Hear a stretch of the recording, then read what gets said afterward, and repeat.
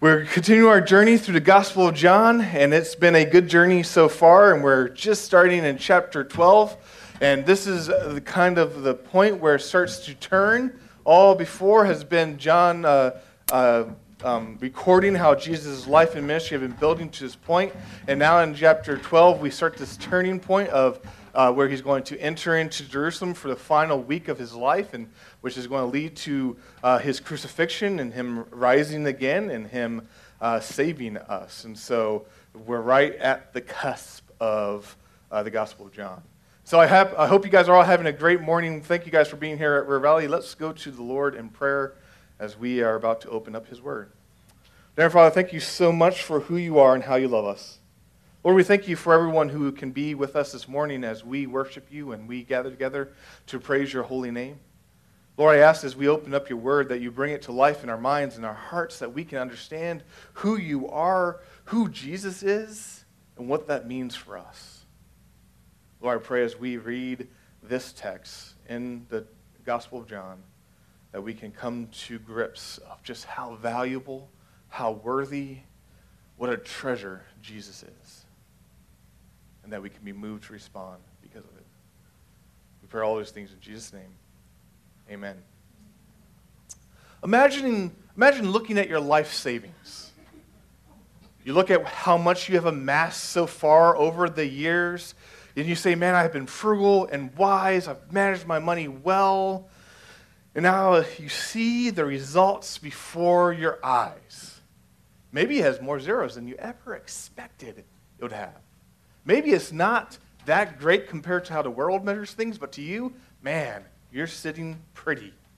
But you're looking at all your effort, all your time, all your energy, and now the question is, what am I going to spend it on?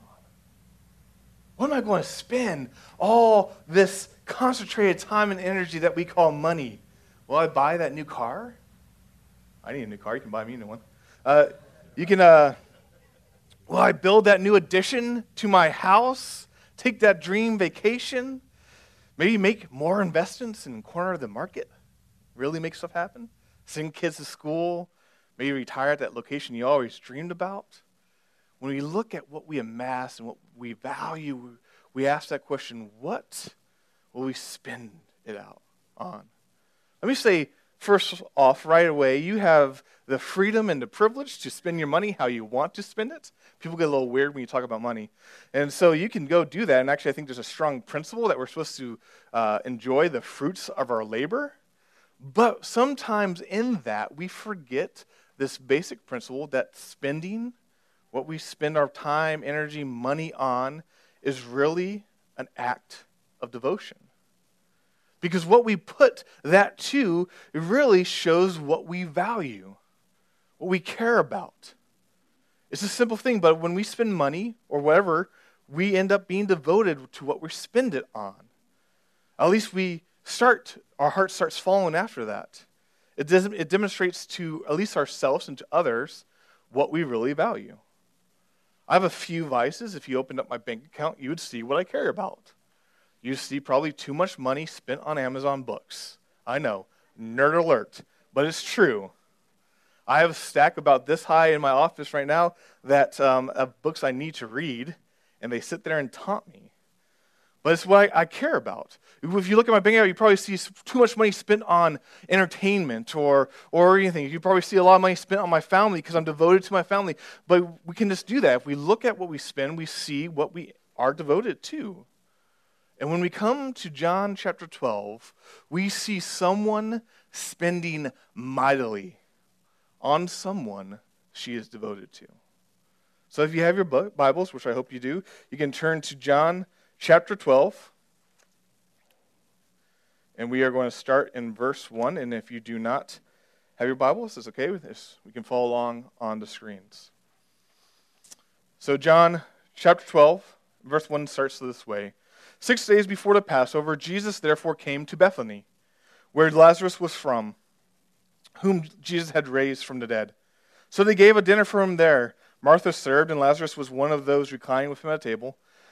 Mary therefore took a pound of expensive ointment made from pure nard and anointed the feet of Jesus and wiped his hair with her hair. The house was filled with the fragrance of the perfume. But Judas Iscariot, one of his disciples, he who was about to betray him, said, "Why was this ointment not sold for 300 denarii and given to the poor?" He said this not because he cared about the poor, but because he was a thief, and having charge of the money bag, he used to help himself to what was put into it. Jesus said, "Leave her alone, so that she may keep it for the day of my burial. For the poor you will always have with you, but you do not always have me." When the large crowd of the Jews learned that Jesus was there, they came not only on account of him, but also to see Lazarus, whom he had raised from the dead.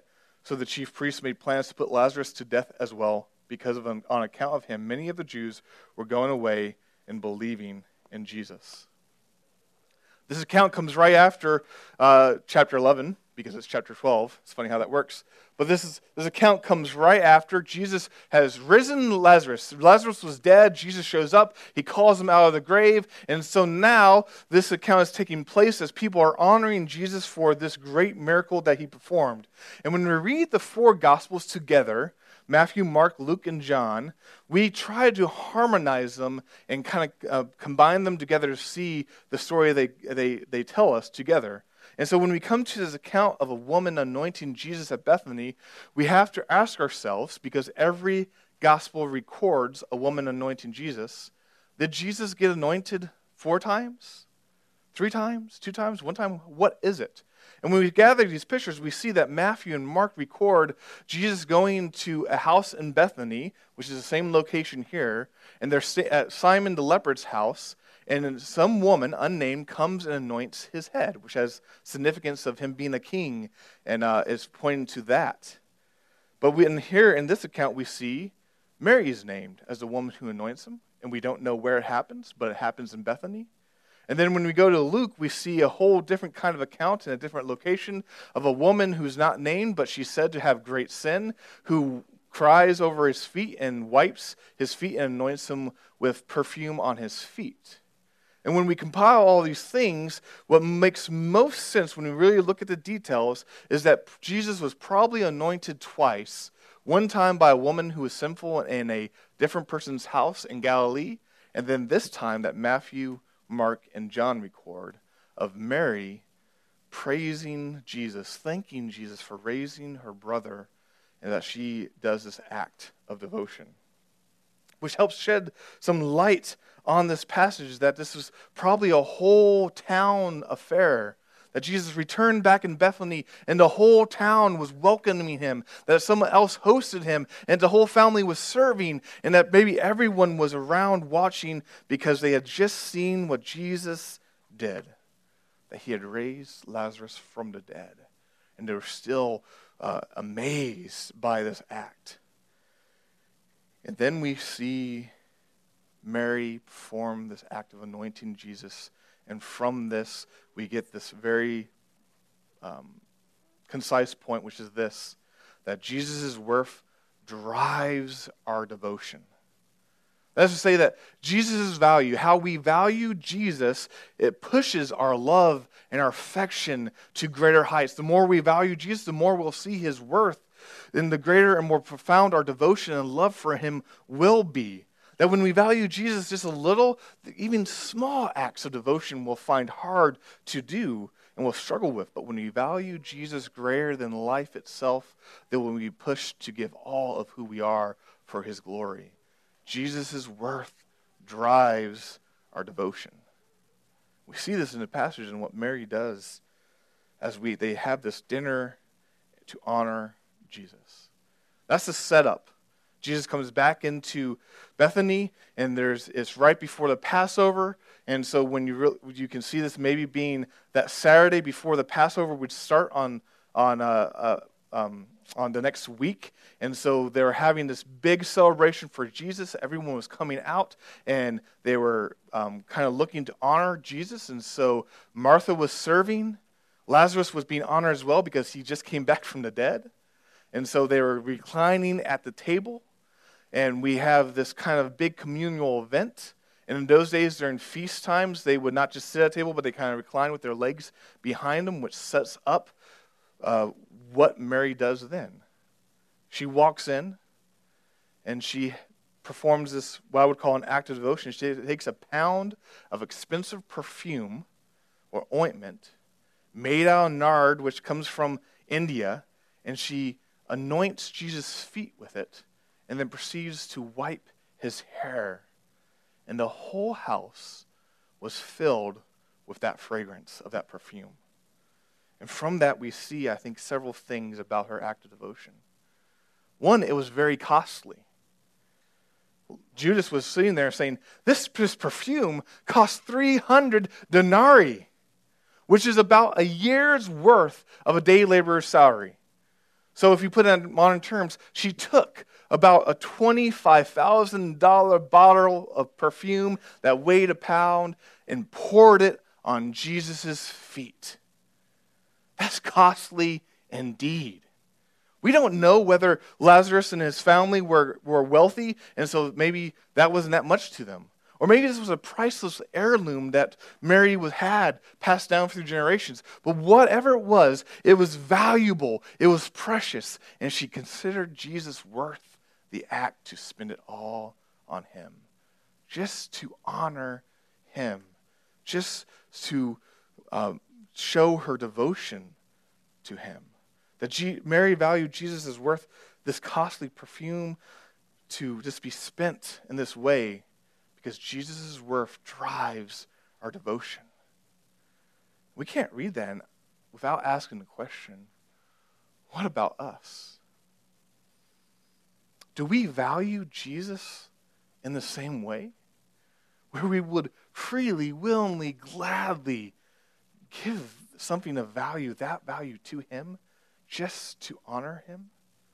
But then we look at the act itself, and it's an act of devotion because Mary was seeking to honor him. And in the custom of the day, when someone came into a house, especially at a banquet, they would wash their feet and they would be anointed with some oil maybe on their head and their feet. And so Mary was probably just seeking to honor him as they did in the custom of that day, but she took it to the nth degree and said, I'm going to use this expensive perfume. And so most likely because it was a pound, and that seems like a whole lot of perfume, it wasn't just Jesus' feet that she was anointing, that she probably was anointing his head and his feet and just smathering it all over him.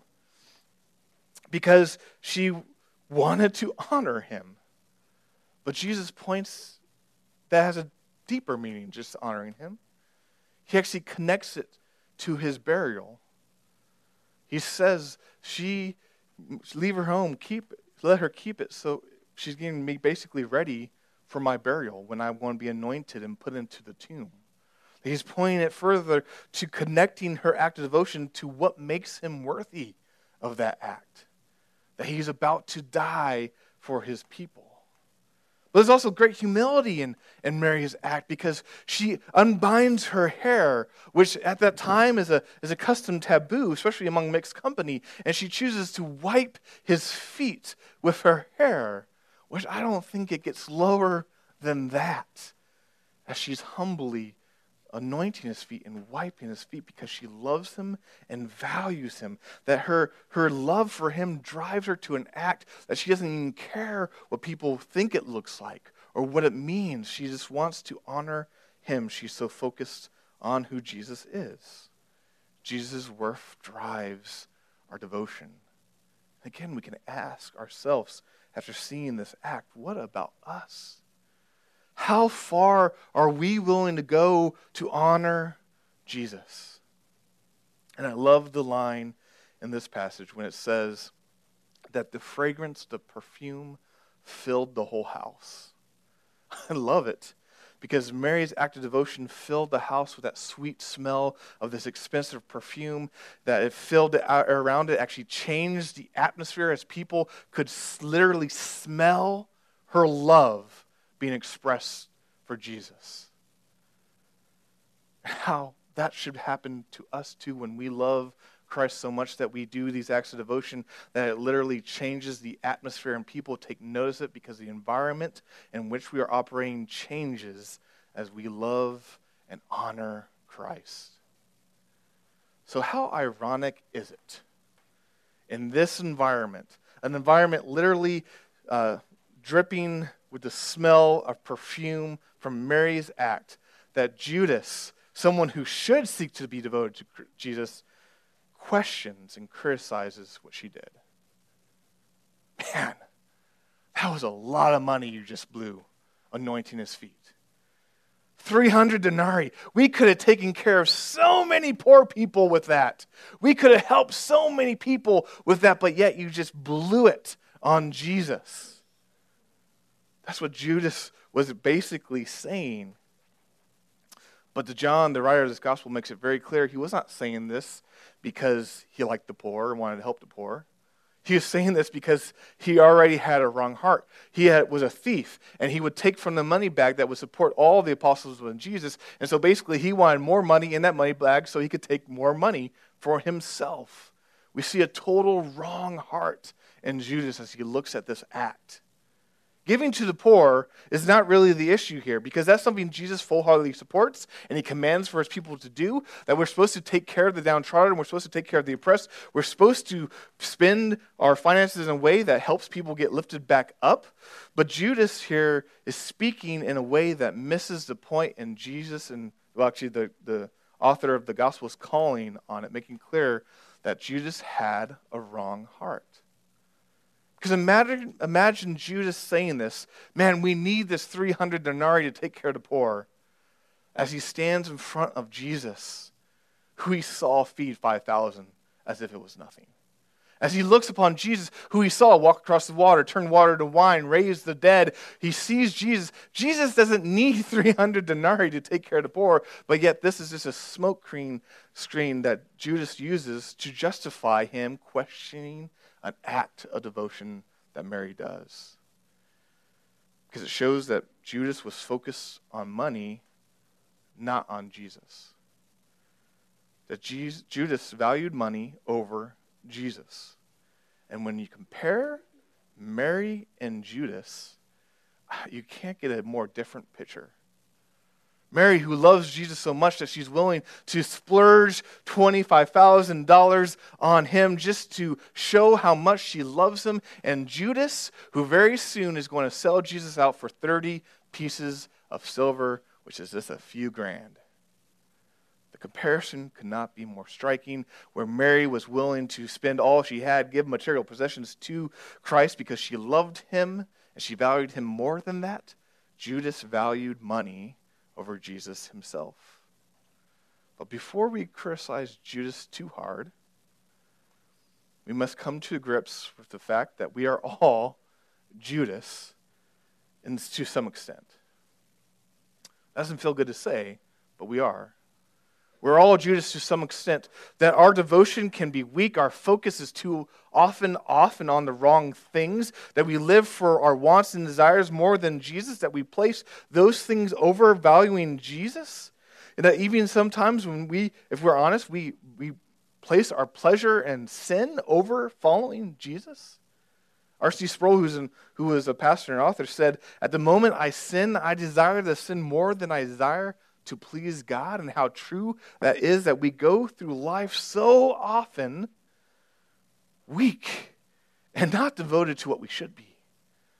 Faltering and failing, and too often focused on the wrong things and desiring the wrong things. And we're not better than Judas.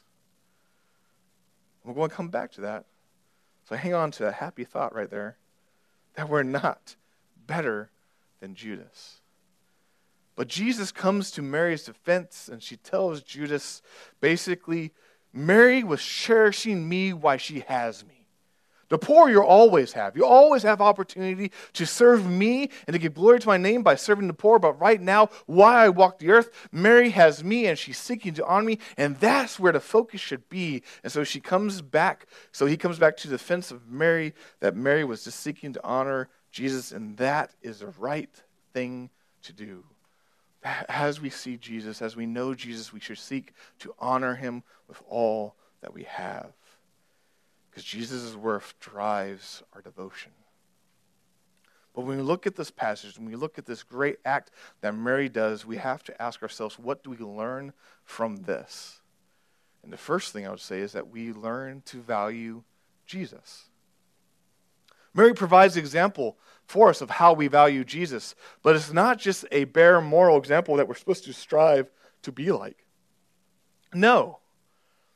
As I said before, we are not better than Jesus, and striving after a pure, just moral example of what it means to be devoted to Jesus will either leave us arrogant because we get it right, and we think we're better than other people, or it leaves us in despair and in depression because we will fail. We're not just striving after a moral example of how we honor Jesus. Rather, we look at Mary and we see an example of someone who saw Jesus and was changed. She saw Jesus for who he was, and it changed her. And from that changed heart and from that changed life, then flowed the devotion of willing to pour this perfume on him. Mary is celebrating the fact that Jesus just brought her brother back to life. She's celebrating and remembering the fact that he made that great statement that he is the resurrection and the life, and she believes it, and she sees his value. She sees who he truly is. This is God in the flesh who's leading us into salvation, and so he's worth my devotion. She's changed because she saw who Jesus was. And the same should be true for us. That we first need to see Jesus. Any call for devotion to Jesus must first call upon us to look and wonder at the Christ. Look at what he has done. Not has he only raised Lazarus from the grave, but he has changed our cold, dead hearts to ones that now love him and seek him. Not only does he have called people to come to and believe in him then, but he calls us presently now to know him, to serve him, and be changed from rebels into saints, to be changed from sinners now into people who worship our Lord and our God. When we see Jesus and who he is, it changes us. We know the full story of who Jesus is, that God sent his Son to live as one of us, to die for us, who to rise again to show us the life in which we would have, and who now intercedes for us at the right hand of God the Father. When we look and see who Jesus is, we should be filled with devotion, that this devotion springs from a life given by the life giver. As Mary saw Lazarus brought back to life, so we have experienced life, new life in Christ given to us by him. Mary's devotion sprung from seeing what Jesus did. So we who have been changed by Christ, who have seen him change our lives, who have seen him change other people we love's lives, shouldn't devotion to him be the natural result? And we have to get that order right or we get off track. We love him because we see his worth and his value, and from that springs our devotion. So do you value Jesus? When you hear the name Jesus, when you think about Jesus, does your mind go to who he is and how great and wonderful he is and what he has done for us? Because the gospel shows us how valuable Jesus truly is. It shows us a worth that will drive our devotion for the rest of our lives. For the gospel makes it clear that Jesus, the God-man, came to live a life we could not live. That we, just like Adam, sin and mess up and we go astray and we want to do our own thing and we're rebels against God. And here comes Jesus, a fully human, fully God, and he lives the perfect life in obedience to God. And then he gives us his standing, his righteousness, his place before the Father. And he willingly takes our place, our punishment for our sin, dying the death we deserve. And when we see this truth of who Jesus is and the truth of the gospel, we see a God, a Lord who is valuable, who is worthy to follow, who, when he calls, we answer because we know how much he loves us and how much we value him. That Jesus' worth drives our devotion. Driven devotion is what we're seeing in John chapter 12. A devotion driven by love. Because how much we value Jesus determines how well we're going to be devoted to him. Our devotion, our love, our affection for Jesus is always a response. That we love and we're prompted to move as a response to what he has done for us, the life he has given us. Our good works, our devotion flows from salvation, not in pursuit of it. God is after a devotion, a obedience that grows in the soil, a desire that only comes when we see how valuable he is. I love how one author puts it. The fire to do in the Christian life comes only after being soaked in the fuel of what has been done. That we only do because Christ has done it. That we only start living for Christ because he has saved us and given us that new life. That when we have soaked up the reality of what God has done through Jesus Christ in our lives, then now we're ready to burn for Christ in all that we do. Loving him, seeking him, honoring him. For that's what we see Mary doing. Seeing who Jesus is and being devoted to him because of it. So what does that look like in our lives? What would it look like to be devoted, have a driven devotion in our life? Because we see the value of Jesus, what would that look like now? And so these are just some frameworks that I hope help us organize and think through and evaluate where we stand. Use them as you will. I can't tell everyone where they are, how they can be devoted to Christ, but we all operate on these levels. So here's just some frameworks. The first one is time, energy, and passion. Time, 10,080. Does anyone know what that is? That's the minutes you have in a week. Every single person has the same number of minutes in a week. 10,080. How do we spend it? Yeah, we can say you're supposed to be spending some of it reading your Bible, praying, fellowshipping with Christians, but that's not the main thing. How do you spend it? Do you spend all of it being devoted to the Lord, that no matter where you are, no matter where you find yourself, no matter what conversation takes place, no matter what activities are engaged in your hand, that you're doing it all for the glory of the Lord, being devoted to the Lord in all that you do? How will time affect how we can be devoted to Christ? The same thing is with energy, time, energy, and passion. What do we spend our energy on? What do we give of our life to do? What activities are we doing? This doesn't mean that we have to be only devoted in Christian things, but it does mean that what we're devoted in can be used to glorify the Lord, even if it's just how we serve the Lord in the midst of it. Being a Christian doesn't mean that we stop eating, going to work, taking trips, shopping for groceries, dropping off clothes at the dry cleaning, reading good books, or watching good movies, or spending time with your family. Christians still wash their clothes, hopefully. Eat food, watch basketball or football. But they entered those activities differently. They entered those activities actually with a purpose, even in the most mundane thing, because all of life has purpose to give glory to God. That they enter those activities under a new motive and a new banner, and that is to love God and to love their neighbor. So how does we look at how we spend our energy change for our devotion? How about passion? What do you talk about? What do you think about? What do you share with people? The latest thing you watched? Or the latest truth you gathered from Scripture? Anything that I care about is most likely going to worm its way into conversation. Because I'm a very selfish person, and I care about it, and I'm going to make it known. So what do we care about? How would we view passion, and how would that change us in our conversations and how we operate in our day-to-day life? This is a framework, and you can fill in the blocks as you wish if it's helpful. Time, energy, passion. How does that help us be devoted to the Lord who has given us everything? Another framework that might help is home, work, and fun. You can break up your life into probably those big categories. How are you devoted to Christ at home? What does that look like? Is it leading family devotions? Is it changing how you live your life at home? How about work? Who do you ultimately work for? Are you working just for your boss, or do you actually see that you're not just working for your boss, but you're working for the Lord in everything, and your boss just reaps the benefits of that?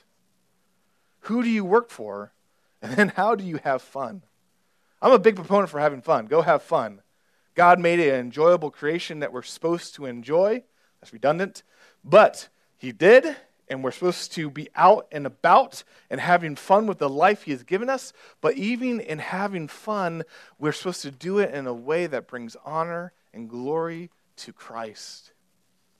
And we can actually do that. Enjoy the life God has given you because he's made you enjoy it, because it's a signpost, it's a pointing to the glory of him. Homework and fun is just another way we can think about it. Then there's thoughts, words, deeds. Another way we can think about it. What guides your thoughts? What controls what you think about? What is the filter that you evaluate all things through? And how can you honor Christ with that? What are your words, how you speak to people and how you communicate to people? What is motivating and pushing, and what comes out of your mouth? Are they the words of just your heart, or is it words soaked and saturated with this truth of Scripture and who God is? How about deeds? What we do, any action, what motivates them, what fuels them, what pushes them forward, what guides and directs them. Is this another framework we can think about when we talk about what does it mean to be devoted to Christ? Because Jesus' worth drives our devotion. So when we look at this passage in the Gospel of John and we see Mary anointing Jesus' feet, we see an act of worship and devotion first. And so we take from that and we say, first we worship. First, we see the value of Jesus. First, we know what he has done. First, we know his worth because he has saved us. He has changed us. He is bringing us forward to a new life in him and a new life with God the Father. And so we see his value and we know it. And from there, true devotion, in whatever form it comes, will start to flow. Because Jesus' worth drives our devotion. So when we look at the Gospel of John, we see the value of Jesus, and then we become driven people of Jesus. Driven forward because we see the value of him. Driven forward because we see his worth. Driven forward because we know he is worth it. That is the basis of how we live for Christ. Jesus' worth drives our devotion. Join me in prayer. Dear Heavenly Father, thank you so much for who you are.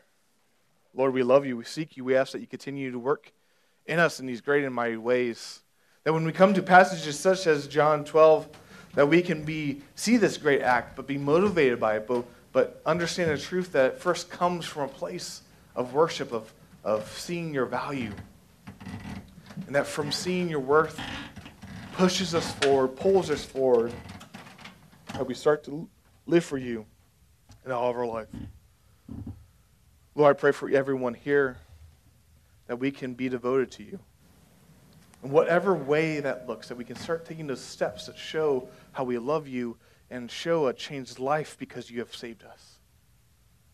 Lord, we love you, we seek you, and we pray all these things. In Jesus' name, amen.